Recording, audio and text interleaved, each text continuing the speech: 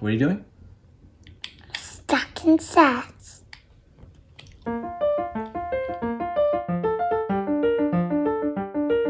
Hi all, welcome to Windshield Time. It is Day and Airy. How are you doing? Today is Wednesday, August 26th, and it's about 10:30 p.m., show number 103, and this is COVID-19 pandemic show number 23. So that means 23 weeks that we've been in quarantine pandemic situation. And Anyway. For those of you that are joining in, Windshield Time is a podcast and a YouTube show that teaches people about money and Bitcoin. So we're here to make it simple, break it down, make it really educational and fun-formational for you. Awesome. All right, so this is going to be another experimental show. As a preview, we're going to play the interview with Mark Mueller-Eberstein. Yes, Mr. Mark Mueller-Eberstein. He's an author. He's I think ex-engineer, Investor, connector, teacher. So I got that from his Twitter profile. Oh, great, even better. And his Twitter profile is at Mark M. Eberstein. It should show up somewhere right around here. I am Luggage Donkey on Twitter. Thanks again for joining us. And I'm Airy in Seattle. Yeah. Okay, we don't give financial advice, but we'd like to do a little bit called Satoshi math. Hey, so what's the price of Bitcoin at? So it's at approximately $11,400. Holden. And then we're trying to make this super crazy fast. So when you do the math, you get, just do it. All right, so Satoshi math helps you figure out the number of Satoshis that are in $1. Remember, there are 100 pennies in every $1. There are 100 million Satoshis in every one Bitcoin. So to figure out the number of Satoshis that are in the number in $1, you take $1, you need to divide it by 0.00011,400, and you get, drum roll, approximately 8,800 sats per dirty US fiat dollar. There you go. That's how you figure out the number of Satoshis in every $1. The other little bit of interesting news is that tomorrow morning, Fed Chair Jerome Powell, is going to be testifying regarding new monetary-ish, policy-ish kind of stuff going on. So everybody is paying attention to that because he's going to be addressing the whole inflation. We haven't been having enough inflation issue. So that should move the markets a lot. Yeah. Do you know what time it's at? So it's around 6 a.m. Pacific. Yeah, so 9 a.m. on the West Coast. By the time we wake up, then It'll all be playing out. Know what's going on. Yeah. Oh my goodness. All right, cool. Just to make sure we don't give financial advice, but yeah, we do talk about money and Bitcoin a lot on this show. And so just to dive into a little bit of our normal stuff. So I'm wearing a Bitcoin t-shirt and it's from Bitcoin Magazine. I think the logo's right there, Bitcoin Magazine. And I do have a special hat on too, but I don't really feel like calling it out. And we have kind of a terrible lighting situation here, but just making do with what we have. And just a quick, how are you doing? Great. Our childcare solution has arrived and it's much better than before. Very nice. Yes, it is. Yes, it nanny. is. We have a nanny now. All right. So Mark Mueller-Eberstein again, a friend of the podcast, friend in real life, world traveler, author, investor, connector, teacher, great Twitter feed. Good guy. And good dude. Yes, exactly. And so the experiment that we're running is that this show that we're about to play, the podcast recording, is from February 27th. And basically I'm going to shove that into a YouTube show. So I'm going to take the audio feed, make a YouTube show, and then rip the audio and publish that as a podcast. So going all the way around circle just to end up as a podcast again anyway. And we'll have some nice pretty pictures to show of Mark or something like that. I'm gonna do a slideshow inside the video feed, but that's all we have. So I don't know. It could be called a slow news week, but I mean, Bitcoin's still hanging out well above $10,000 per Bitcoin, and that always feels nice. And summer's coming to an end. September, Labor Day is coming up. Time for some barbecue. Summer's coming to an end here real soon, end of August, and we're going to hit Labor Day. And so thanks again for joining us on Windshield Time. Stay tuned for the Mark Mueller-Eberstein interview from February 27th. Thank you for the time. Thank you to the WTIA for the continued sponsorship. Yes, thank you to the WTIA, and thank you for being with us. Thank you for spending your last... Oops. Thank you for spending time with us. We wouldn't be here without you, and we really appreciate any feedback you can send to us. Don't forget to rate, review, subscribe, and share. Together we rise. Be nice, y'all. Bye. All right. Oh, that was terrible.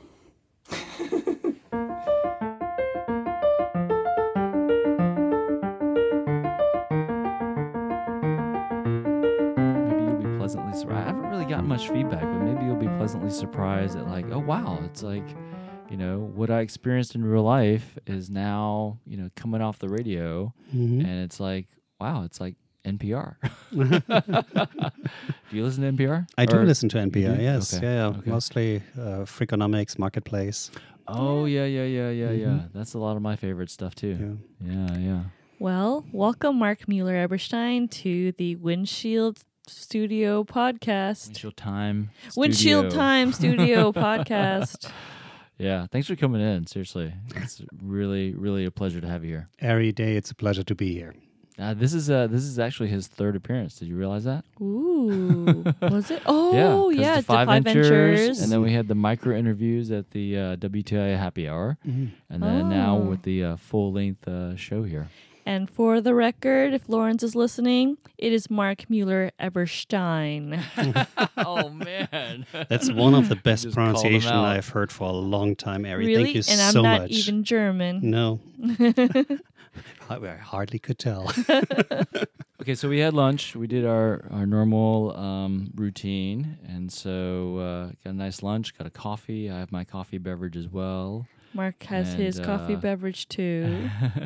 And so I wanted to start in with the Tesla. So you mentioned how you put our podcast on. Thank you very much. And you were listening on the way over. And so the Tesla, how often do you use the autopilot, and which model do you have? Yeah, and all why that? do you use autopilot? Aren't you afraid of dying? Well, let me answer that one first, because a fellow Tesla owner at one point said it's a great. The autopilot is really great as long as you don't forget that the car tries to kill you from time to time. So you need to stay vigilant.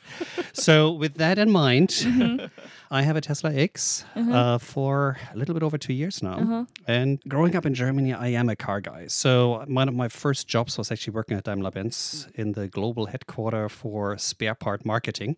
That's how I started. So cars were something that is, it's nearly genetic. It's in your blood. And I could never imagine to not drive a BMW or Mercedes or an Audi until I really had this Tesla, and I've been very, very pleasantly surprised. I mean, of course, there's tons of things I could complain about, but it's becoming super clear that for reliable transportation, electric vehicles are just so much easier. You plug them in and they just work. Reminds me, like when I was working at Microsoft, the Microsoft Windows phones were extremely powerful, but you needed to understand exactly what kind of WAP protocol you had so you can connect it to Wi-Fi. And we had lots and lots of conversations, years over these phones until I had an iPhone, and it just worked, and I didn't have to talk about a cell phone anymore. So it's like with the Tesla, it just drives. You unplug it in the morning, you drive it all day, and the autopilot. Partly I selected it because I was spending a lot of time traveling worldwide and was using like ride-sharing applications a lot. So it was very easy to sit in the car, to have somebody drive you. It's quite relaxing, especially like in city traffic. So when I ordered the Tesla, I ordered it with autopilot. And to switch it on is basically like on the left hand of your steering column, you have like this little thing how you switch on maybe cruise control, but it's automatically switching on distance, staying in the lane, and then depending how you configured it, it's like staying in the faster lane, picking the faster lane, doing all of these things automatic. And it's really starting to be very, very relaxing partly because people don't cut in front of you anymore. They just cut in front of the autopilot, and the autopilot accelerates or decelerates accordingly. And it's a much, much more stress-free driving than it was before. Yeah. So do you like read a book while driving? Or do you tweet? What do you like? Aren't you like? Of course, absolutely not. That wouldn't be legal. So you That's right. so you just sit there and it drives you. Yeah, it's you look outside. You make sure you still have the steering wheel needs to feel that you're actually touching it. So it's so there's some kind of mechanism built in that makes sure like if you haven't held the steering wheel hard enough, then it reminds you with the blinking light and said, "Hey, remember, you need to actually pay attention." But it's mostly the car driving itself, and you're have more attention to spend on windshield podcast, for example. So then the car automatically knows where to go to. So you put in like the destination and the car figures out the route and drives you semi-safely there with your basic attention alerts going off every once in a while. Yeah, absolutely. You basically, when I came today, I actually had your address was on the calendar invite, and my phone is syncing to the Tesla. So the car actually already knew where it needed to go, so I just needed to confirm it. Oh, wow. That's awesome. And then the navigation system shows up, and then the moment you hit the highway, the car drives itself from on-ramp to off-ramp. And then you're looking out the window and admiring the beautiful views we have here in the Pacific Northwest. As far as it is legal, yes, I do that. So then, let's see here. So, is it I believe they passed a law to where you can't have a mechanically disengaged like front steering any longer. Like it has to be mechanically connected, because I think for a while it was disconnected and it was causing issues, of course, if you don't have power, and then it's just electronic steering, then you can't like move the car around, which cause issues, safety issues. I think most modern cars today are steering by wire or fly-by-wires. They're not mechanically connected anymore. Oh, really? Huh. So, but then like if you try to move the steering wheel on autopilot, what happens? Oh, I take over right away. So if I decide to move the steering wheel, I'm in control. If I brake, I'm in control. If I accelerate, I'm in control as well. Oh, okay. So it's like an advanced form of cruise control. Yeah. Okay. Oh, interesting. Very, very cool. Yeah. To this date, I have yet to experience autopilot in a Tesla, and so I'm extremely curious about it. Maybe we can do it sometime in the next week or so. A field trip without the children. No children. Yeah. No children. Yeah. Yeah, I mean, I'm on Twitter all the time, and so I happen to be following a bunch of car culture stuff, a lot of Tesla stuff. Yeah. And they post a lot of videos, a lot of photos. It's extremely rabid culture, the Tesla crowd, just like the Bitcoin and the crypto crowd. So maybe that's why it feels so comfortable. Exactly. All right. Well, did you have something you wanted to start off on, or I got some I don't know. So the last you were listening to the podcast episode around Pathwise leadership on the way here, so maybe we can start with that. Oh yeah, great idea. So Mark Mueller-Eberstein, you went through Pathwise as well. What was your experience, and how did you find out about it?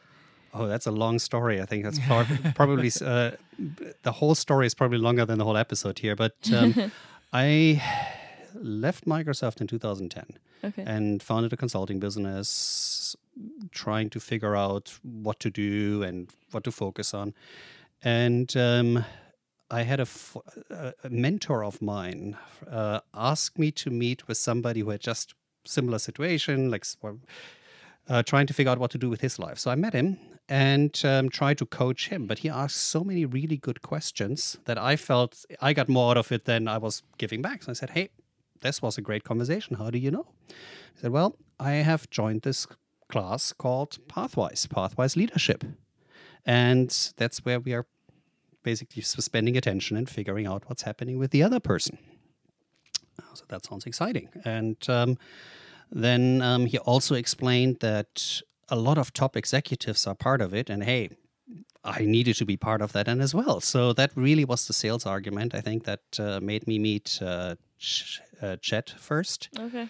And I joined the group and found it yeah, the longer the more I learned, the more I learned about myself. Yeah. And the more helpful I found it in not only professionally, but in all kind of relationships.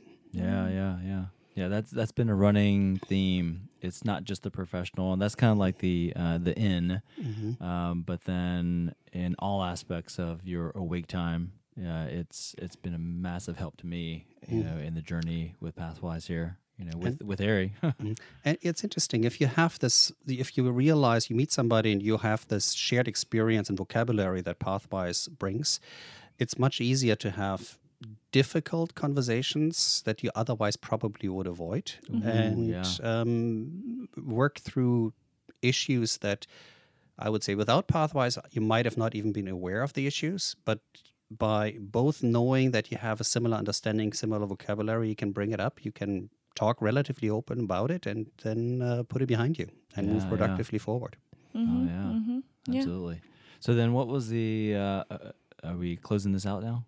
This okay. Well, so then Pathwise, you said a moment ago that if it were not for Pathwise, you may not have come across blockchain or Bitcoin.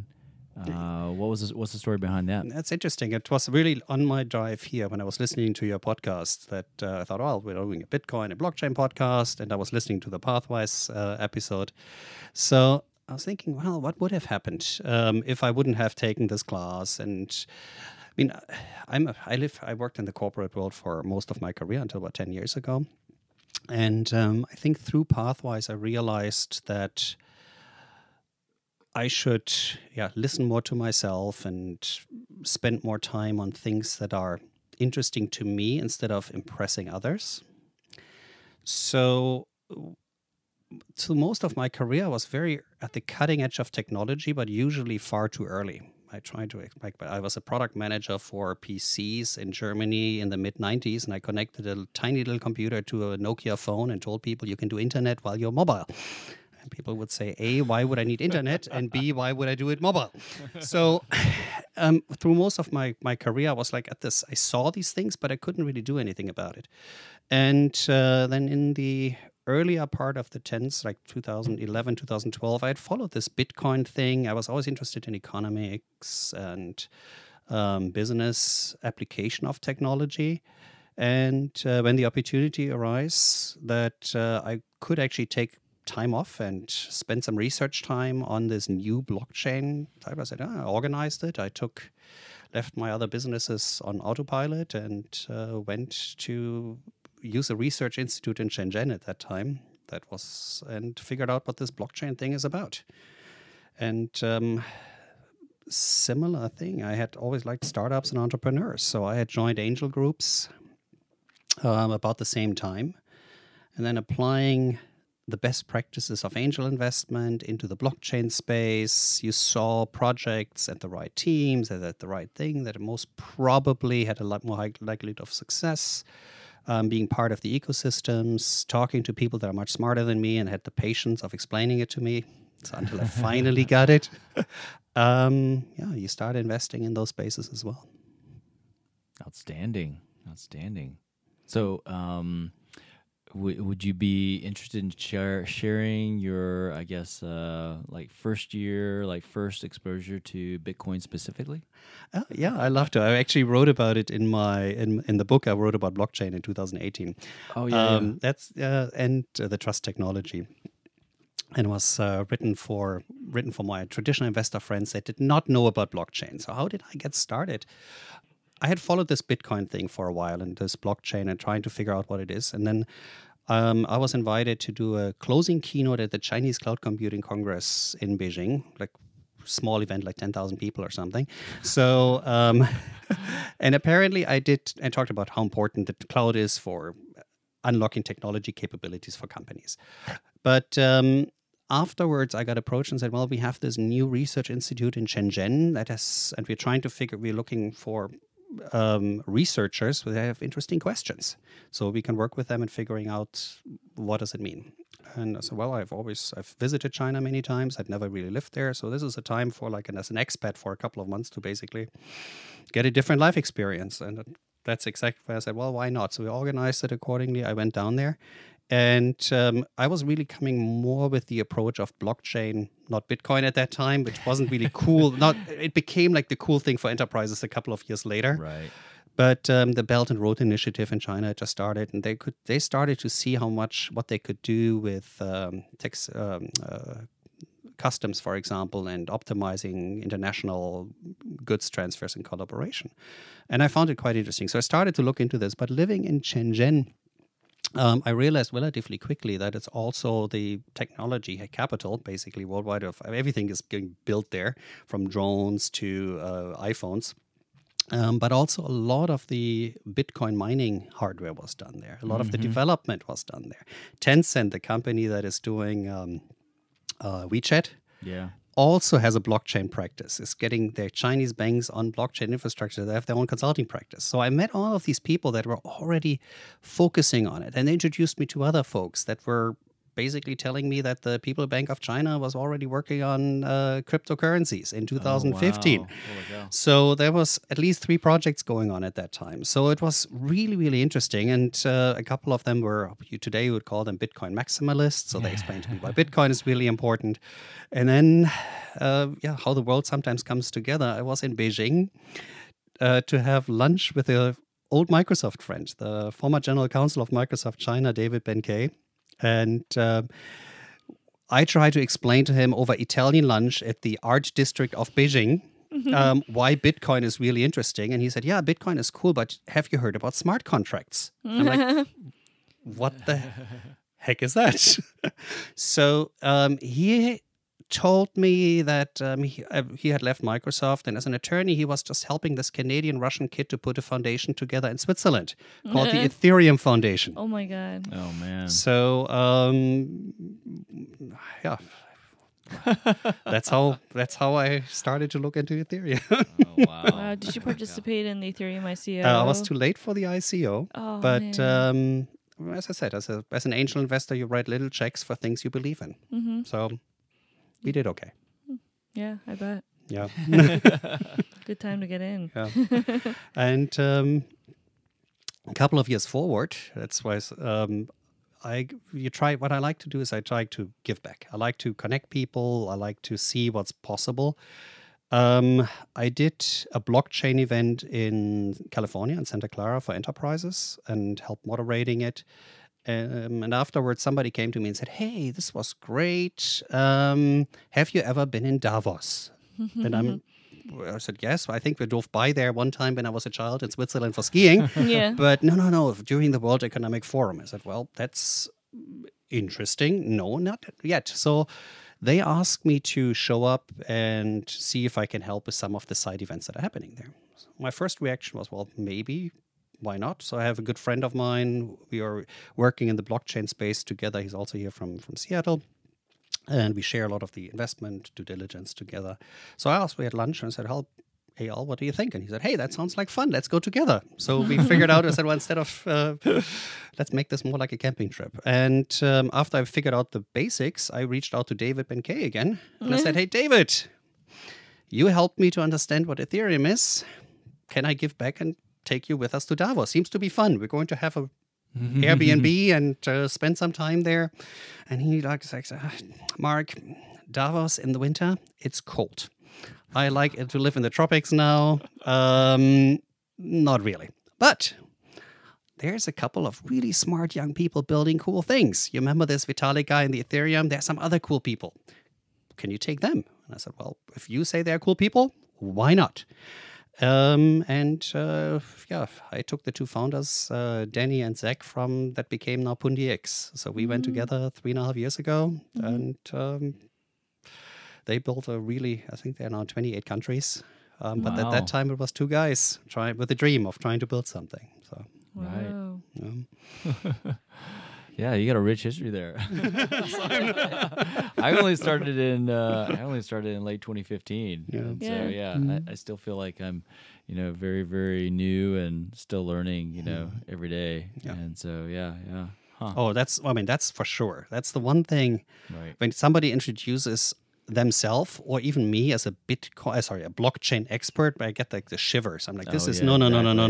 Yeah. I'll do this for long enough, and I know so many smart people, and we are all learning. There's so much happening. I've never seen anything Things are moving this changing quickly. too, like week after Absolutely. week, you know. Oh, It's- yeah, it's no. so different. I feel like if I'm not learning 24 hours a day, I'm not even having a chance to stay on top of things. But yeah. Hey, so let's okay, so you're on Twitter and you're at Mark M.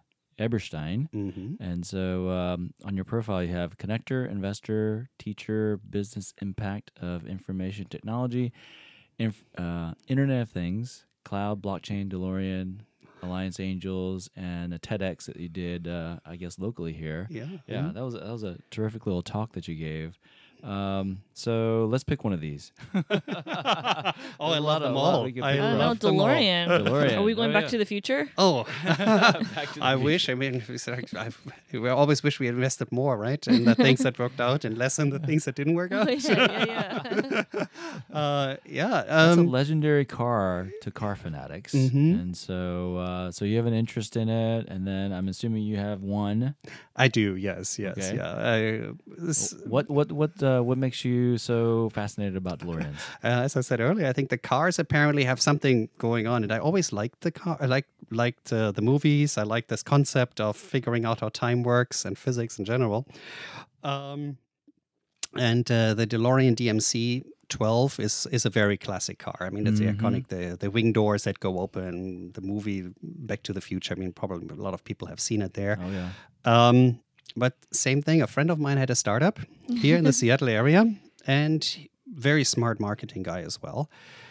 He realized that I think it was for the celebration for the Back to the Future came up like the year I think they traveled in, right? Yeah. So, and he had a hacker community. He built Hexstar.io, and so they bought one on eBay and called it Hack to the Future. So they shipped it around the US, and people were building weird things into it. So if you search on YouTube for DeLorean flamethrower, you can see the car that is actually now in my garage. What? Throwing flames.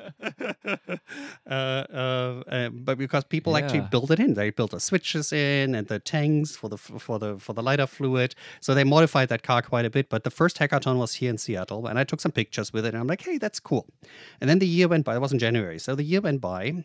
The marketing was over. And like typical startups, they needed cash. So what do? Well, we don't really need the DeLorean, and it had a lot of mechanical issues as well. So he said, well, we need to sell it. I said, well, Adam, why don't we talk? Apparently I might want one. And he said, no. You're a very good friend. I'm not selling you this car. It's falling apart all the time. So I was bugging him long enough. And then the only car repair shop for DeLoreans north of California was at that time in Bellevue. Toby Peterson runs it. He's like a former Boeing mechanic, and he has these cars since the 80s. He loves them. So we went there and basically said, okay, Toby, in case I would buy this car, what's the list of stuff that needs to be done? Yeah. So he came up with this big, long list of the essentials. And so I know exactly what I was getting into. So I bought the car, and Toby started to fix stuff. Yeah. And now I have a DeLorean, and it's really good shape. So it's street legal, street drivable, everything. Yeah, oh yeah. Oh, wow, It's okay. I take it to car shows on a regular basis Oh, when I have man, time and that's I'm so town. awesome. I It's gotta see it now. so much fun. It's so much fun. Guess now you're doing a Man. trip out east. It's like a dream come true. No, I mean, it's one of those things that make people smile. So wherever you are, people come and they smile. And it's for me when I walk into the garage in the morning and I'll see it there. I'm like, hey, I got to smile. That's cool. Cool Yeah, yeah. DeLorean. Totally. Do you have a name for it? You call it like, hey, Diane, or No. Like, It they has names his I mean, cars. of course, it has a vanity plate, right? oh, To future. to So- future. So Well, full disclosure. So, I mean, so you are German. You moved here, I think you said, in like 2001? into the U.S. the winter Yeah. of 98, 99 to Oh, okay. Boise, Idaho. Ooh, why? Uh-huh. Because that's where Hewlett Packard's headquarter for the printing business was. Oh, And wow. I was That's managing their global enterprise printing solutions business. Oh, nice. Idaho. Oh, eh? yeah, Idaho, Oh. yeah, like famous potatoes, and it's on their license plate. And Full I tried, yeah. full disclosure, I mean, so I do have a German vehicle. It's also semi-iconic. Oh. So it was in the Transporter, so Jason Stratham's 7 series. Ooh, okay. So then, and then also it was a Bond car, Mm-hmm. and so I got a 740i. And so, I mean, it's not That's really at 2000 or 2001. 2001. Yeah, Okay, it's yeah, the that's last great. production year Yes, of before that before the exact Bengal body butt came style. up. Yes, Yeah, exactly, Mhm. exactly. And they pulled it all completely apart and built it all from the Well, I ground. had some help. I had some with help from with a your Wow. friend BMW EJ. master. Yeah. Mm. Built the entire thing. So like they took 2 cars, one was black and one was all tan interior, and then nowadays has a black and tan interior. Like they picked and chose different parts out of it. But what I love about it, so it's a 2001. Yeah. Now it's 2020. Crazy. But you get inside the car, and it is just so well designed. I mean, BMW had been making cars for decades and decades, or like 100 years before that came out. But the fact that that design is just so timeless, you know, Yes. and all the kind of ergonomic features that you see in modern cars, it's already there in 2001 in that car. Best seat warmers ever. Best seat warmers ever, exactly. Yeah. But you know, I just can't like stand the idea of giving up that car. And so even though I want to drive it less because of the wear and tear, you know, I want to do what I can to control the service and maintenance costs, but be able to keep the car for hopefully forever. Yeah.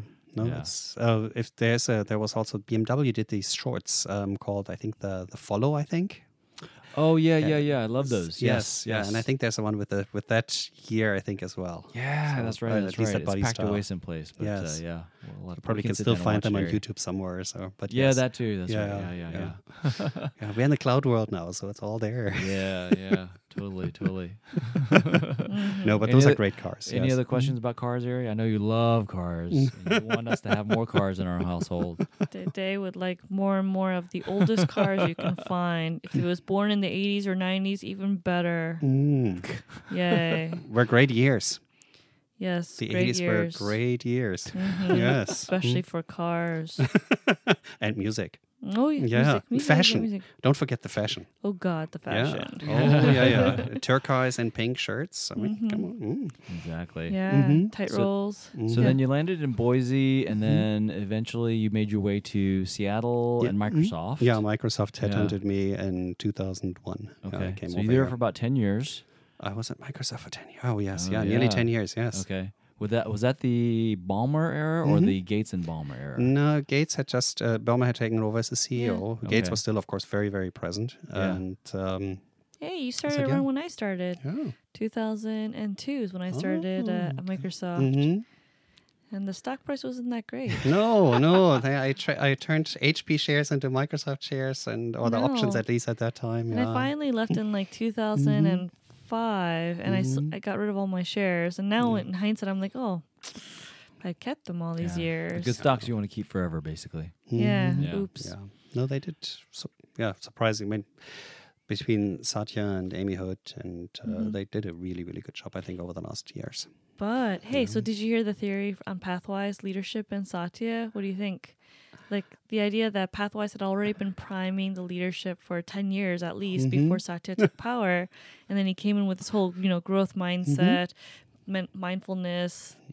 I mean, I have no idea if it's true or not, but I like it. It's a good story. That's my theory. No, Yeah. no.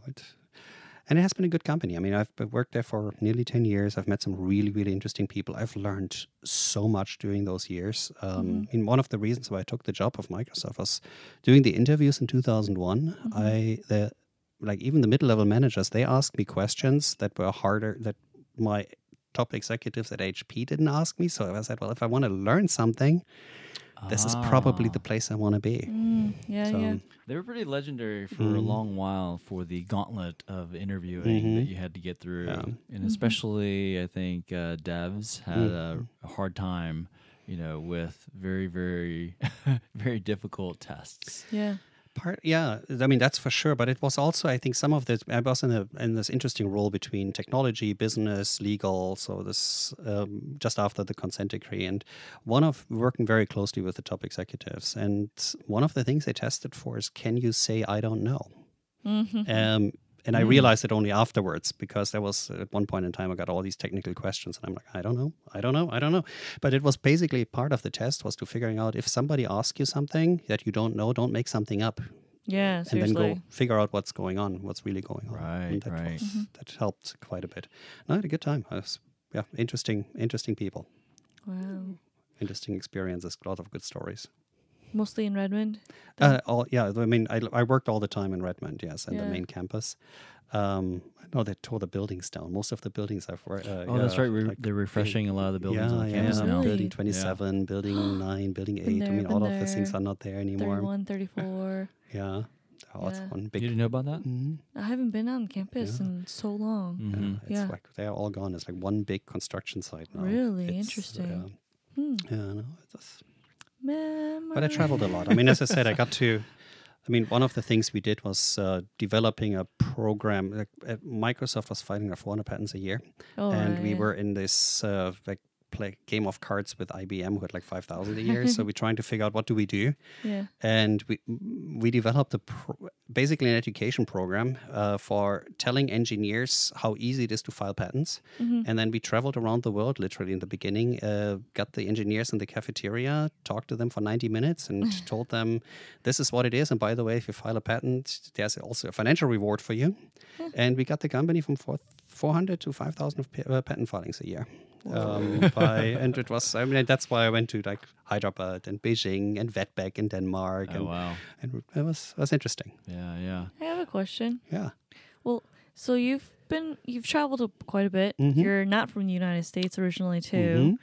And you continue to travel quite a bit. Yeah. Do you have any like observations that you can share around what the American viewpoint might be versus the rest of the world? Like some funny or maybe just like interesting observations that you can share to someone who hasn't been traveling for quite a, at least a couple of years now. I'm not even sure where to start. I think one thing I realized, like even while I was at Microsoft, is if you are on campus for a while, you start to get a tunnel vision. So you don't see what's happening around you. Right. Like the whole smartphone thing. I was in Japan. You go on a subway in Japan, and everybody had their phones, and they do cool things on it. And when you come back to the US, it was flip phones. So, so this whole concept of your phone can do more than just being a phone or a texting thing was already for years in countries like Japan completely prevalent. And if you actually stepped into a subway, you couldn't miss it. But if you're just being on the Microsoft campus in Redmond, you wouldn't have never even thought about it. And of course, so cultural awareness is really important. I mean, like we talked about going back to cars. One of the reasons why German cars are as great as they are, have had, at least for a long time, horrible cup holders, is because driving in Germany is very, very different. Yeah. Like we talked about cruise control. The concept of cruise control or a cup holder is for a German driver and therefore a German engineer completely foreign. You drive actively, so you have both hands on your steering wheel, and sometimes you switch the gear. You look at all the mirrors all the time. You're changing speed all the time.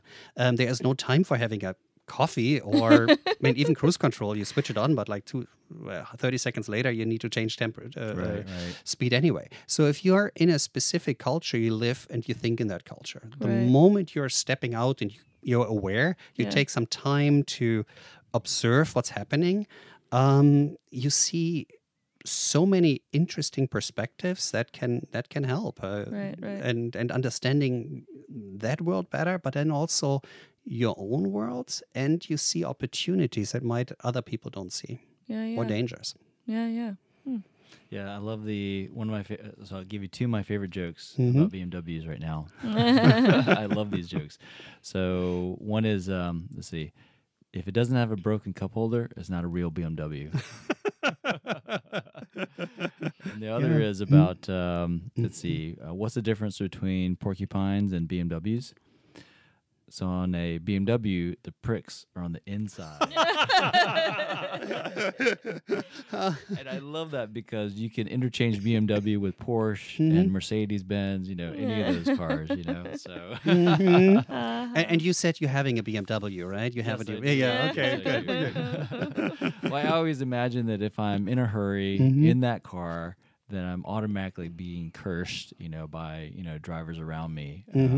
But if I was in a different car doing the same driving behavior, maybe no second thought would be given, towards me, that kind of thing. And maybe we drive differently. I mean, we have a BMW as well, and it's different how people treat you on the road, or maybe it's about the way you're driving as well. Yeah, yeah, exactly. Yeah, a lot of that subconscious stuff. That, yeah. I have a question. Sure. So, you've talked about perspectives around the world, and traveling is good for your own soul, and also for your own creativity, as a way to put it.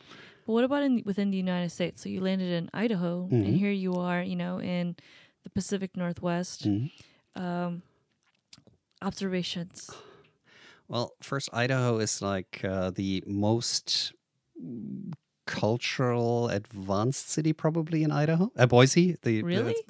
In Idaho, yes. Okay. Yeah, I mean, people say, well, it's the only city between Salt Lake City and Portland. So if they have a concert on the weekend in Portland and the next weekend in Utah and Salt Lake City, you usually have like a midweek stop in Boise. So there's actually some stuff going on.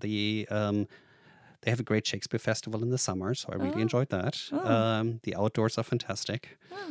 But I'm born and raised in Germany, so blonde blue eyes. I usually said as long as I didn't open my mouth, I fit right in. Nobody would notice that I'm foreign. Hey boy, but the accent then gave it away. You don't talk right, boy. Yeah.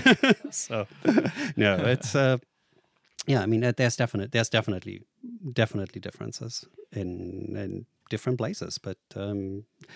You find, the one thing people often ask me, which place in your travels did you like best? And I said, well, there's definitely places I don't want to live forever, but if you spend some time, you get to know people, you look around a little bit, there's so many interesting things to discover.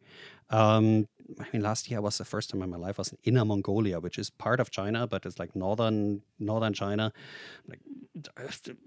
And they, on one side, the landscape looks like Genghis Khan runs through it, but you have also literally thousands of electric windmills that are generating power there. Very cool. How fast things can happen. So we saw the new data center for Apple that is built there, and I said, well, from the decision to build this data center to being live is 12 months. So in other places of the world, it might take 3, 4, 5 years until you have something built. So it's interesting. But anywhere from if it's in Peru or even as I said, different areas of the U.S., you find a lot of hidden treasures. I think if you spend the time, if you take the time to smell the roses. Take the time to smell the roses. Yeah. So speaking of renewable energy and windmills and that sort of thing, so what is your I guess conversation to people who have the belief that blockchains and Bitcoin chew up a crazy amount of energy? Yeah. That misconception. Well, it is. So it does. First of all, blockchain and Bitcoin two different things. But Bitcoin is the only way of turning energy into money, into value. So everything else you have to create energy, but you have to transport it somewhere, and then somebody else does something with it. And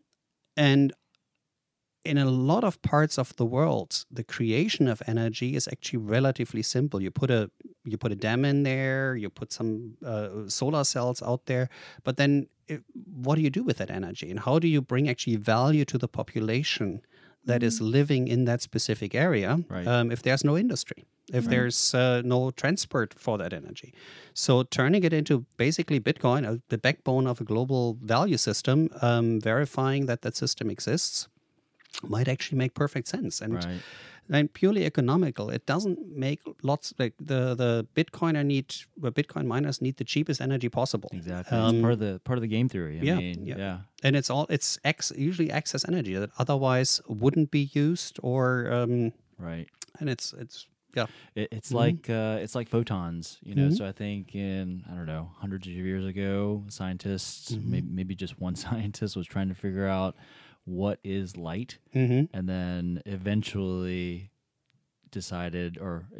concluded it's actually not like any other form of energy, and I'm going to call it a photon, right? And then that's what powers fiber optic networks today, and we have gigabit Ethernet in our home and stuff like that. Yeah.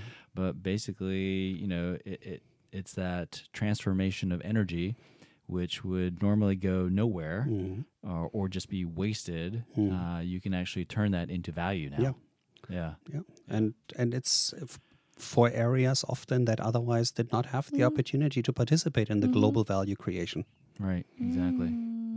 Creating So then, if you look at the big Bitcoin influencers out there, like the Anthony Pomplianos or 100 trillion, these guys are predicting Bitcoin will be like $100,000 or like $250,000 a coin in like 2021 or 2022.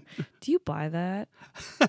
Do I buy Bitcoin or do I buy that argument? Do you buy that argument? Well, first of all, I think we're not doing financial advice here. No, it's not financial advice at all. We do not do financial advice. But so often friends ask me, and I said, if you really understand Bitcoin, and I'm not a Bitcoin maximalist. I believe there's a lot of other technology things, just to be clear. But I think Bitcoin has a very special place in the global system, and will have a very special place. So I think there's only two ways. There's only two ways. Either it goes to zero because something breaks and the system falls apart and quantum computing comes and encryption gets broken. Who knows what is going on? So either it's going to be zero or it will be multiples of what it is today. Is it going to be $250,000 in 2022? Who knows? But actually, who cares? I think it's the infrastructure of trust on a global level, independent from specific jurisdictions, but allowing collaboration between people and organizations, that will change the world. That creates opportunities, I think, in places where we have, and areas where we haven't even thought about today. And will it reflect in the Bitcoin price itself? Sure, it's a scarce asset. Scarce asset. Yeah. Thank you very much. Like DeLoreans. Yes, like DeLoreans. And as long as there's so the demand will very likely go up, and so the price will go up. It's very, very likely. Very, very likely. Very likely. I mean, apparently collector cars have also had a massive amount of appreciation in dollar value over the last 10, 20 years. That's not just inflation. Yeah, that's a very good question. It's like, where does inflation really happen? Yeah, exactly. Well, I mean, but it is a tangible, very, very tangible, real asset that people understand. Cars. Yes. And if there's only, 1,000 DeLoreans in the world, or only 200 of these specific Ferraris in the world, of course they're going to be more valuable, than 10 million Toyotas. Right? No, and there's only one of me, but does that mean I'm more valuable? It depends on demand, right? There can be only 200 Ferraris, but if no one wants them, then it's a question of demand, right? If nobody needs or for whatever reasons can't use a combustion engine car anymore, and you only can put them in museums, I don't know what that does to the price of a collector car. Right. But so on this topic, because you're German, I really and American, I have two and passports. American. Just to be clear. Oh, okay, all right. Just to be clear. I was actually thinking of trying to get a South Korean passport too, but I think it's going to be too much work. But anyway, so let's see here. In school, what did they teach you guys about the Deutschmark and the hyperinflation that happened, in that era? I don't. I'm so ignorant. I'm so vastly ignorant. I don't even know exactly when it was. And so if you could just kind of give a high level, like, what do they teach about in school nowadays? Well, first of all, I'm a little bit older, so I haven't been in school for a while. Oh, that's true. Especially not in Germany. But the education of history, I think, at least during my school time, has been a very, very strong focus. I mean, of course, growing up in the second part of the 19th century, of the 20th century. Yeah. The history, especially Germany, of the first part of the century was extremely important to understand what happened and why does it happen. And inflation, the money policy before the 1930s was one of the key topics. You had the cultural understanding of coming from a society that was focusing very much on strong leadership based on the emperor before that. Mm-hmm. So the strong dad, very strong patriarchal society, and that all fell apart after the First World War. When you started to have this democratic system and the social democrats that are trying to bring voting rights to everybody, and people are treated equally, and then you had the communists happening in the Soviet Union at the same time. So there's all this turmoil happening globally. And then in the 20s, basically the U.S. government, the German government at that time, after the Treaty of Versailles, they lost a lot of the resources. And what they realized is like if they print a little bit more money, they can buy more things. Mm-hmm. So, and that worked for about 10 years. I mean, the whole thing took about 10 years from printing more money until the people realized that if they get money in the morning, it's worth less in the evening. So you're trying to start to get out of the paper money into other assets. Yeah. And then it's accelerating heavier because people spend even faster and try to get it into things that are something that'll hold value. That'll hold Store value. Yeah. I mean, there's like I think in the 1980s in Argentina, people bought stereo equipment because that was the only thing they could actually get their hand on and that held value versus the local currency. So people try to get out of the moment that people lose trust in the currency, they're trying to get out of it and trying to get into other assets. Right. And so that was apparently, I forgot which call it was. They're all melding together now, but apparently the world reserve currency changes hands about every 80 to 100 years. Mm-hmm. And it just so happens we're living here at a time where about 100 years into the U.S. dollar being the world reserve currency. And so there's these predictions of, you know where I'm going. Oh, yeah, absolutely. Yeah. And so, what's going to take the place of the U.S. dollar as the world reserve currency? And any predictions? I don't think that the U.S. is going to easily give that up. No. It's also been called the petrodollar because oil, is an extremely valuable commodity. Mm-hmm. Without energy, cities and countries basically collapse. Mm-hmm. And so, I know we're getting into heavy topic here. No, I think up to a degree it's already happening. I mean, most people don't realize it, especially if you live within a specific system, you don't see it. Mm-hmm. If you I've been in Davos the last few years, and while the Swiss franc price hasn't changed of the goods there, by now it's 25% more expensive for me to be in Switzerland than it was 3 years ago. So the US dollar versus what you can buy in Switzerland today has gone down by, I would say, like 25 to 30% of the buying power already. And that's in 3 years. But here, well, you might, if you go to Costco, you'll probably start to see it. If you go to Starbucks, you see that your latte gets more and more expensive. It's the safety and the dominance of the U.S. dollar in the world that Blinds that makes us. people blind. Yeah, especially the U.S. first world. You're not supposed to say first world. I think you're supposed to say developed countries. You're just too cushioned from the economic turmoil of bad policy and bad leadership of other countries that ruins their currency. And so it's like average Americans don't see it, and so. But we should be feeling it. I mean, even if you look at home prices, right? Something that was once a couple $100,000 selling for $500,000, and that's why we have the housing squeeze going on right now, right? No. But look, I mean, go to the supermarket and see how much avocados cost now versus 2 years ago, like or $3 tomatoes for one. Yeah, so Or even one of those Asian pears. I was like $3.99 for one Asian pear. I think that's just crazy. I try to explain this to people. It's like if you live in a country, you don't necessarily see it. So if you the Turkish lira has devaluated dramatically versus the US dollar. Yeah, success. But if you are in Turkey, the house you lived in, I don't know what is basically within Turkish lira, it's the same price that it was 5 years ago, more or less, maybe a couple percent up or down. But within the Turkish lira, it's the same price, more or less the same price. But for you, looking at it from a US and a US dollar perspective, the house is now 1/3 of the value it was 15 years ago. Oh, man. Yeah, our au pair's from Turkey. And she talks about her experiences in Turkey. She says, like she came back from a shopping trip once and she was like, Ari, I bought this coat. It was $50.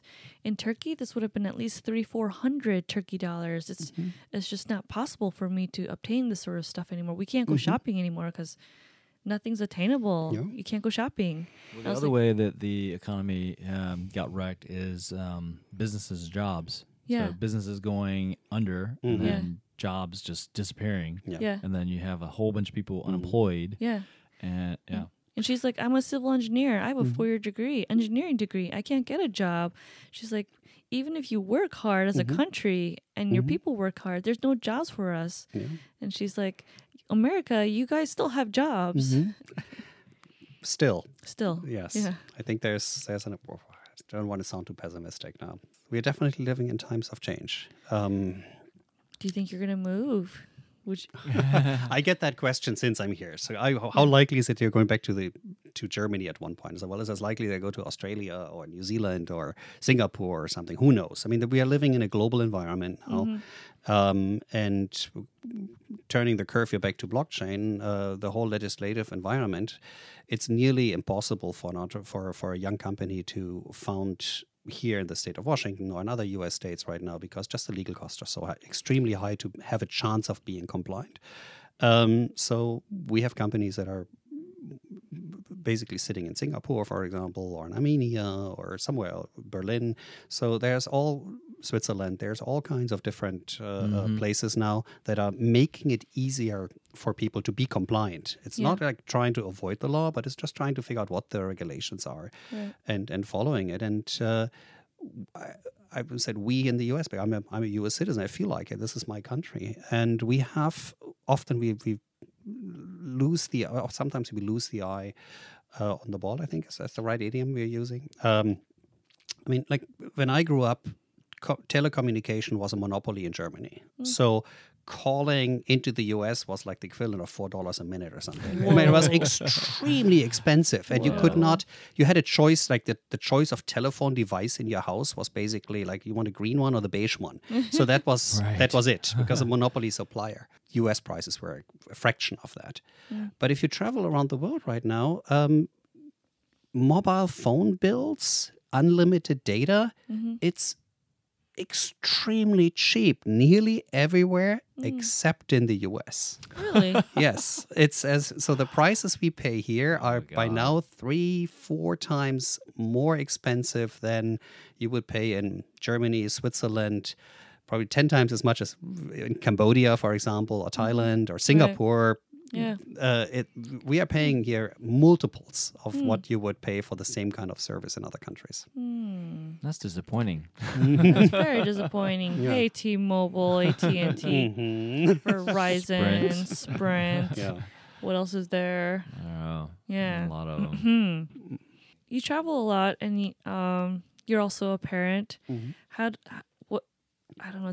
I feel mom guilt when I travel or I'm away from my little ones, especially when it comes to bedtime. I like to smell them, smell the little ones as they go to bed. How do you do that? How does that feel? How do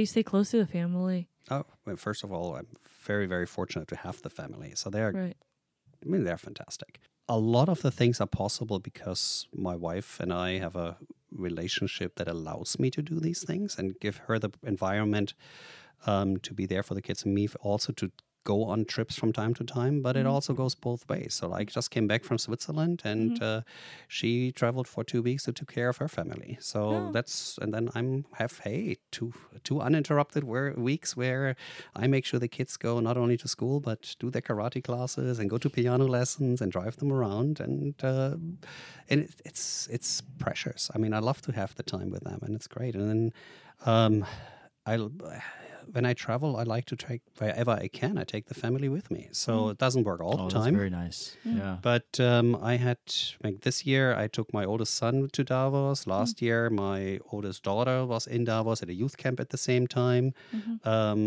In last year, I was at a conference in Portugal, and my wife and the two younger kids were with me, and we spent some extra time in Portugal. So it's really combining. If you have the flexibility of combining these things, or you make the flexibility, I don't think it's really having things. I think you can arrange a lot of stuff. You can create experiences, a lot of experiences. Yeah, that's super cool. Yeah, we tried that ourselves, trying to take family with us on trips, to like the Bitcoin blockchain digital assets conferences. But it's I don't know. For us, we've decided that it's too hard. Especially with the little kids that we have. Very little, just though. Very little. It's difficult. It's hard. That is Yeah. really, really hard. I mean, I've traveled with kids in all ages. I was just looking at some old pictures when our youngest was born. She was like 9 months, and we spent like 2 months in Italy. Oh. And it was that worked out okay, but it's not something like getting on a plane and traveling from A to B. That doesn't work. But when they get older, age appropriate opportunities. I mean, my oldest daughter is now 17. I mean, I took her to Korea. The two of us were heading over to Korea. I don't know, maybe like 4 years ago. World Computing Conference, I think, and. Again, like you spend time. That's awesome. You can trust them that they don't run away during those times. And even my youngest one, I took her to Germany. I had some business things and some other things going on, and then you travel with her over. Had some friends and you family, and so I can go and do like 5 hours of meetings, and she has time with her grandma, for example, right? So Let's talk about Davos. sure. So this is something that, of course, I've seen in the financial news a ton. You see it in the general news, a ton every year when it comes around.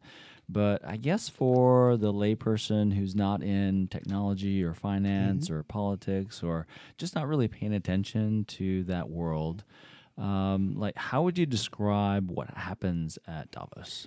So one of the things I had no idea until I went there the first time, there's a whole ecosystem of events that is going around the actual World Economic Forum. So the Davos, by the way, that's the Swiss always say it's Davos. Davos.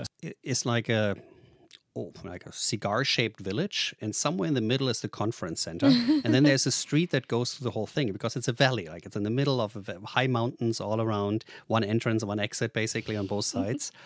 And the actual conference center is what you see on TV. That's where the presidents show up or the prime ministers show up. The whole city, it's a small city, like 10,000 people or something. It's very it's tiny. Yeah, it's tiny. It's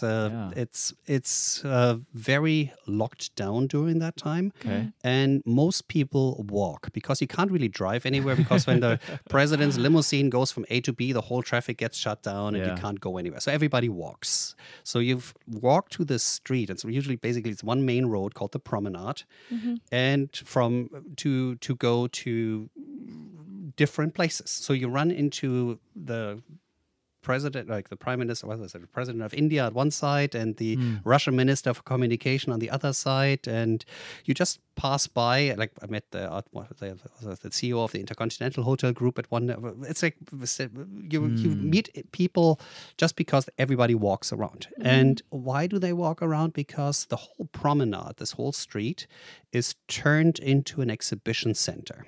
Or more, to imagine, like there's usually like it's a small city that has clothes shops and bakeries and pizza shops and bookstores and all kinds of things. But for this 1 week, companies come in and take over the actual shop. What? So they go in, remove the whole bookstore, put an Accenture decor outside, and now it's the Accenture lounge or the What? Salesforce lounge.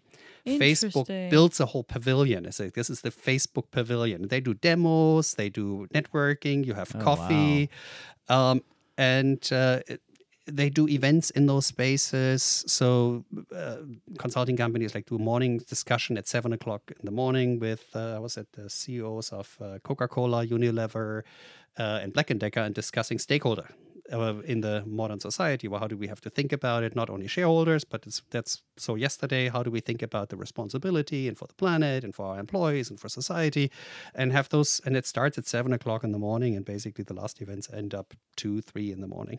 Wow. So you mentioned an organization that most people probably are completely unaware of, because all the name brand companies you named off, household names, everybody knows them. But this World Economic Forum, like, what is actually the World Economic Forum? I guess is it headquartered in Davos? Is the reason why it's there? No, it's in Switzerland. So Switzerland. it's a gentleman, Klaus Schwab, who basically founded this in 50 years ago. Was the 50 years and said, well, it would be good to think about world problems and just try to figure out, like, when do we have people time to actually think about what's going on in the world and share ideas between scientists, artists, social impact people, and bring them all together with people that actually make decisions and have the budget to actually make real decisions. So he created this World Economic Forum as an organization that is doing research, very much on these days it's called around sustainability goals, Right. that are quite a diverse range of topics now, really looking at all the key challenges I think humanity faces. And the event that ended up in Davos over the years is really focusing on those areas. So we have access at the same time, to the same place, to Nobel Prize winners, to climate researchers. So they built like these climate Arctic tents up there on the mountain, and I've met the lady who's running this now for the 3 years in a row, and really educating people of what's happening, what are the real numbers look like. You have a lot of journalists there that have unprecedented access, I think, as well. It's accelerating conversations enormously. So of course, there's all these things as it's the global elite, blah blah blah. But at the end, who can make an impact? People can make decisions and for themselves. And if you have good information, usually you have a chance of making better decisions. Interesting. And how long have you been going now? This was my 3rd year. 3rd year? Okay. Yeah. And do you see yourself continuing to attend? I think I came back this year, and every year was more better because you know what you're doing and where to go, and because there's so many things happening at the same time. Like for that week, my schedule is like every hour I could be at 3 or 4 different places, and it's all interesting. It's all like super interesting things. It's ultimate FOMO. Yes, it is. Yes, that's a good one. That's a good one. And so another way to describe it might be like Burning Man, except it's for a different level. I have to quote my son. My son called it Disneyland for MBAs, but and there's probably something on that as well. But no, it's interesting. I came home this year and I was like, okay, I'm looking at my schedule for the year. Are there really other events I need to go to globally? And very, very few, very few things. I think you spent this 1 week there. There was another conference a week before that was focusing on crypto mostly, and one valley over in St. Moritz. But between those 2 events, I have to say, it was really meet nearly everybody you want to meet and talk to, and catching up. And it was... The one, I guess, little media story that got covered that I happened to catch is the story of all the private jets. So where do you keep your private jet, and how often do you take it out? Just for the record, no, I do. My DeLorean doesn't fly. It travels through time, but it doesn't fly. Yeah. Darn. As I said, I like the blockchain space, but a lot of the people I spend most of my time with have no technology background and definitely no blockchain background. So the questions they asked were over and over the same thing. So I got Phil Klein, who had organized TEDx many years ago, and we know is a good writer. So we joined up in 2018 and basically utilized all the speeches I had given, the transcripts I had created for Rutgers University. I had created a Coursera class on new technologies and the impact on business. So we took all of that content and basically turned it into a readable book that then the Gary Shapiro, who's organizing CES every year, so he's the head of CES, highlighted in his book club in 2019 and said, that's the one book for about blockchain and how it's changing the world you have to read, called The Trust Technology. We are actually looking at it right now because, as you said, everything is changing so fast. So what do we do with the second edition? Should we, what are the things that need to be updated? Stable coins, of course, we mentioned briefly, but a year later, things have changed a lot. Quite a bit. So there's definitely an update. I would say it's still a really good book as far as I'm hearing to read, but it could add some topics that I think we should add, and some re-editing probably as well. Because the first time we just try to get it done as quickly as possible and get the content in the hand of people. So, but Right. so I'm actually rereading right now Inventing Bitcoin. I forget. I don't know. I think it's Pritzker. Janos Pritzker, I want to say, is the author's name.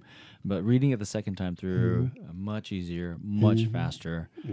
First time through, it was pretty tedious, you know, because he basically goes through the entire thought process of figuring out all the features of inventing, you know, the Bitcoin blockchain. And so it takes, I mean, I have a technical background, and it still took a little bit to absorb it. Second time around, though, it's like, woo, woo, woo, woo. No, there is a hurdle to overcome. I think when Virgilio Lizardo from who's now at Gate.io, when I met him in Shenzhen, he said, okay, so I give you like the couple of hours of what it is, but before I talk to you again, you have to read the Satoshi white paper first. You have to make sure you have it fully understood, and then we keep talking. So I said, Right, exactly. Yeah. So you did mention stable coins for a second there. So I mean, do you have a I don't know? Do you have a what's the right word? Favorite stable coin? No, not like that. Like, do you have a nuanced kind of opinion of stable coins then versus now, and maybe conjecturing into the future? I mean, in 2018, when we wrote the book originally, stablecoins were just at an infancy. I mean, one of the projects I'm following for a while is the MakerDAO project. So we mentioned that in the book. We said, this is what it is. But it was well before Libra, for example. So well before that. I mean, I met Dante in Davos, of course. So this year, so we had a good conversation from the Libra Association, and it really helps to understand things. Right. When you have a chance to not only read the couple of paragraphs from time to time in the news, but you really. I mean, do you think that the stable coins will be the, I guess, gateway drug into Bitcoin? I think you will have some kind of monetary unit where people are familiar with, and if it has a dollar sign attached to it or a Thai baht sign or whatever it is on the front end, it doesn't really matter as long as people think they're living in a world they understand, and then it's stable, right? I mean, at the end, what kind of technology is underlying, they don't really care. Most people don't really care. I mean, most people don't know how the internet works. I mean, they know that the smartphone responds quickly. They can type on it. They can send email, text messages, talk on it, blah, blah, blah. But, I mean, who really knows what the difference between TCP and UDP is? No. You know, it's like no one. And if you make it usable, I mean, the iPhone was not the first smartphone, but it was the easiest to use. And same like in China, when WeChat started, WeChat Pay, you scan somebody else's QR code, okay, and then you're done. It's easy. Who cares what kind of databases in the back end are? And it looks like Chinese RMB on the front end, but if it's actually a private entries in a database, who cares? Exactly. I mean, So I think Ari makes that argument too about infrastructure like that, like kind of like enterprise infrastructure, which is, you know, you never cared before what kind of database, you know, if it was SQL database, what kind of database that enterprise ran. So why do you care now if it's going to be a blockchain behind the scenes, public or private or open source or, you know, like, what does it matter? It shouldn't matter. No, I think you're right. My identity gets managed easier. I can buy things easier. Service goes quicker. Perfect. Great. Or have access to things I wouldn't have access to, like the Indonesian farmers that cannot buy insurance, and because they only have, they can't even prove that they have their properties theirs and what the things look like, and now they can because they have access to a financial system that we take for granted, but in a large part of the world is not. Yeah. So, and I think that's where we'll see a lot of the innovation happening. Totally agree. And finally, I think on the positive note, I mean, the regulators are seeing it. I think, Ari, you guys doing a great job here in the state of Washington. I mean, I know you. I'm one of the harsher critics because it's so difficult. I think in this state, it has been really, really hard. And partly, I think thanks attorneys, it doesn't really help if a startup has to pay $750,000 in legal fees just to have a chance of being compliant. That's just not cool. It's just not right. No. If the same thing cost you $30,000 in Singapore. Right. I mean, before I came here today, I was on the phone with legislators from New Jersey, and they are really looking at how they do it right, how they can create an environment and an infrastructure. The commission is led by a physicist, somebody who actually understands science. It's really interesting to have that conversation. And so there's definitely people who understand it, and people want to do the right thing for their communities. They want to protect people, which is all goodness, but it's sometimes I think their interests might be more on the legal side and on the fee side than necessarily on creating economic opportunities for the population. Right. Yeah. Yeah. What are you working on? I guess what are you working on that you would like to share with folks? These days it's early 2020, and while we're on the topic of Bitcoin for a little bit here. I'll go ahead and share the price of Bitcoin. So we're at $86.92, $8,692 on February 27th, Thursday. But as far as like what you're working on, what you're excited about, what do you have going on? Well, I mean, of course, I'm very excited about our consulting business. I haven't mentioned it. It's called EdgeTech. It's existing for 10 years. I founded it. It's helping people to, especially on the business side, to understand what technology can do for them.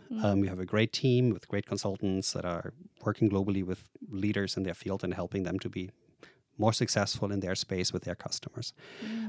So that's one area. But I think in the blockchain and Bitcoin space, I think we see phenomenal entrepreneurial spirits and ideas on a global scale, and being able to connect them with customers, clients around the world makes a lot of sense. I mean, I've been on the advisory board of a bunch of different companies. I'm very proud to work with CoinStats, the second largest crypto tracker, for now nearly 2 years, and just helping our traditional friends to understand the opportunities and unlocking it for them. As you mentioned, like I'm an angel investor here in the Pacific Northwest. The Alliance of Angel, Bill Gates' father. I like that group. Yes. Thank you. Yeah, Bill Gates' father founded it with Dan Rosen in 1997. It's probably one of the oldest ones and one of the largest U.S. angel groups, with the goal of helping entrepreneurs to grow. And some of us have founded a group where we're basically focusing exactly on the blockchain space. It's a club. Just to be very clear for all the financial regulators, there's no fund. It's really just all accredited investors. Nearly all of them, I think, are also members of the AOA, that are looking at the blockchain space and said, okay, what can we learn? How can we educate each other? How can we see opportunities and evaluate opportunities based on the backgrounds each of us brings to the table? Right. And after we make a decision to supporting a team, how can we help the team to grow as efficiently and as effectively as possible, both financially, with financial resources, but at least as important, or maybe more important, is contacts and ideas. Yeah. So as far as activities in Washington State, I think you're involved with Blockcelerate. So what's going on with them?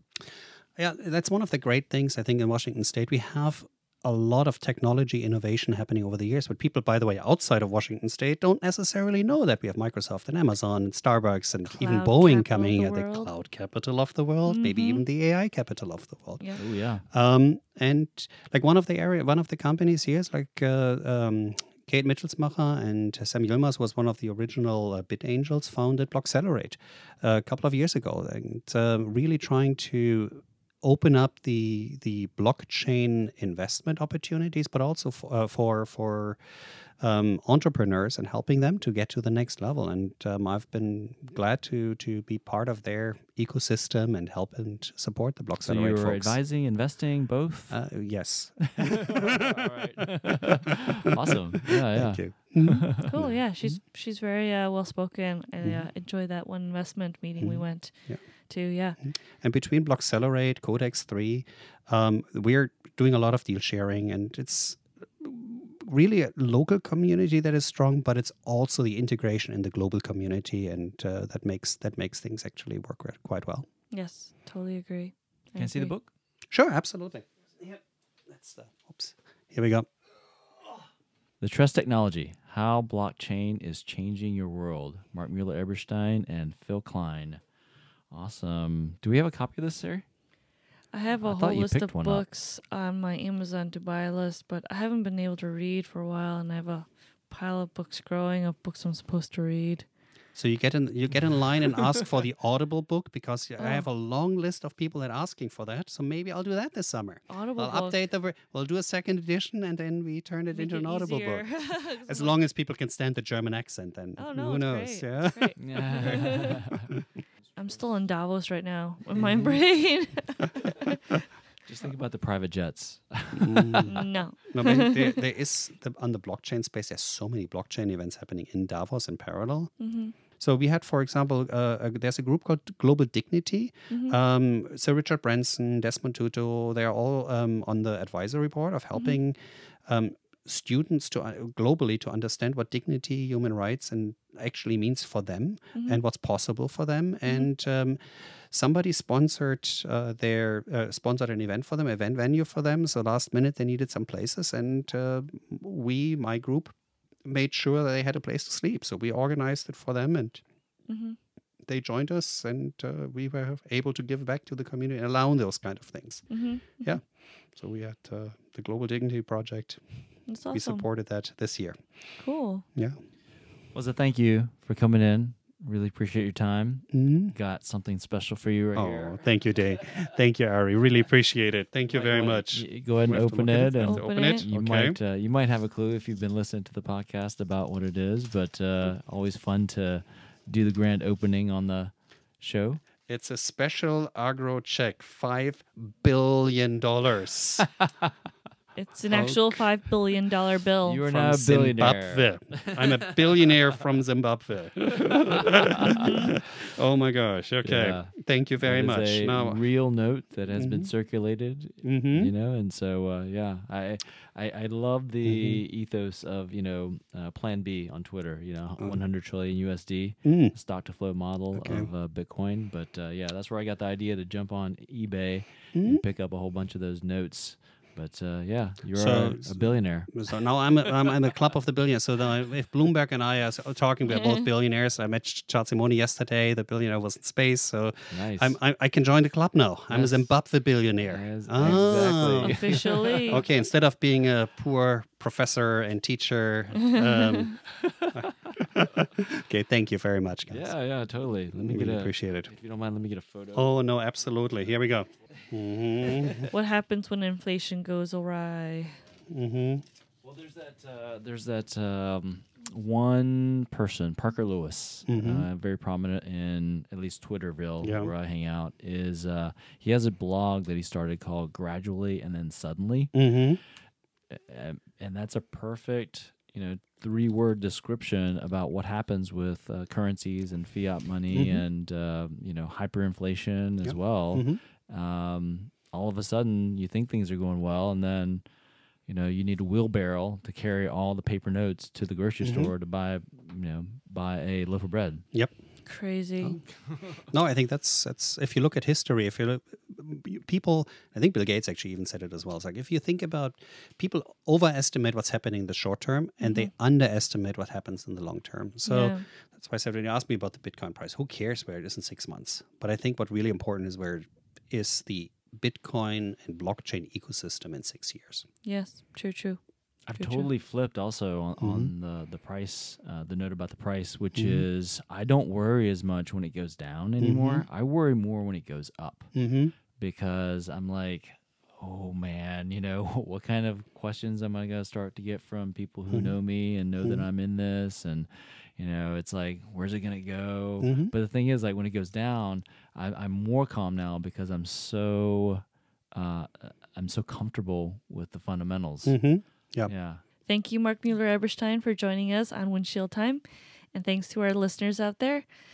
Quick note to say thank you to our sponsor, the WTIA, the Washington Technology Industry Association. Tongue twister. Industry Association.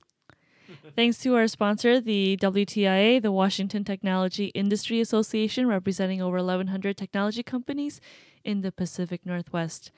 And again, thanks so much. I learned so much. My brain is a little bit like swirling right now as I sit here from this conversation, but it was really, really insightful. Thank you so much. And to our listeners out there, don't forget to rate, review, subscribe, and share. Thank you. Be Together nice, we y'all. rise. Thank you very much. It's a pleasure. Bye.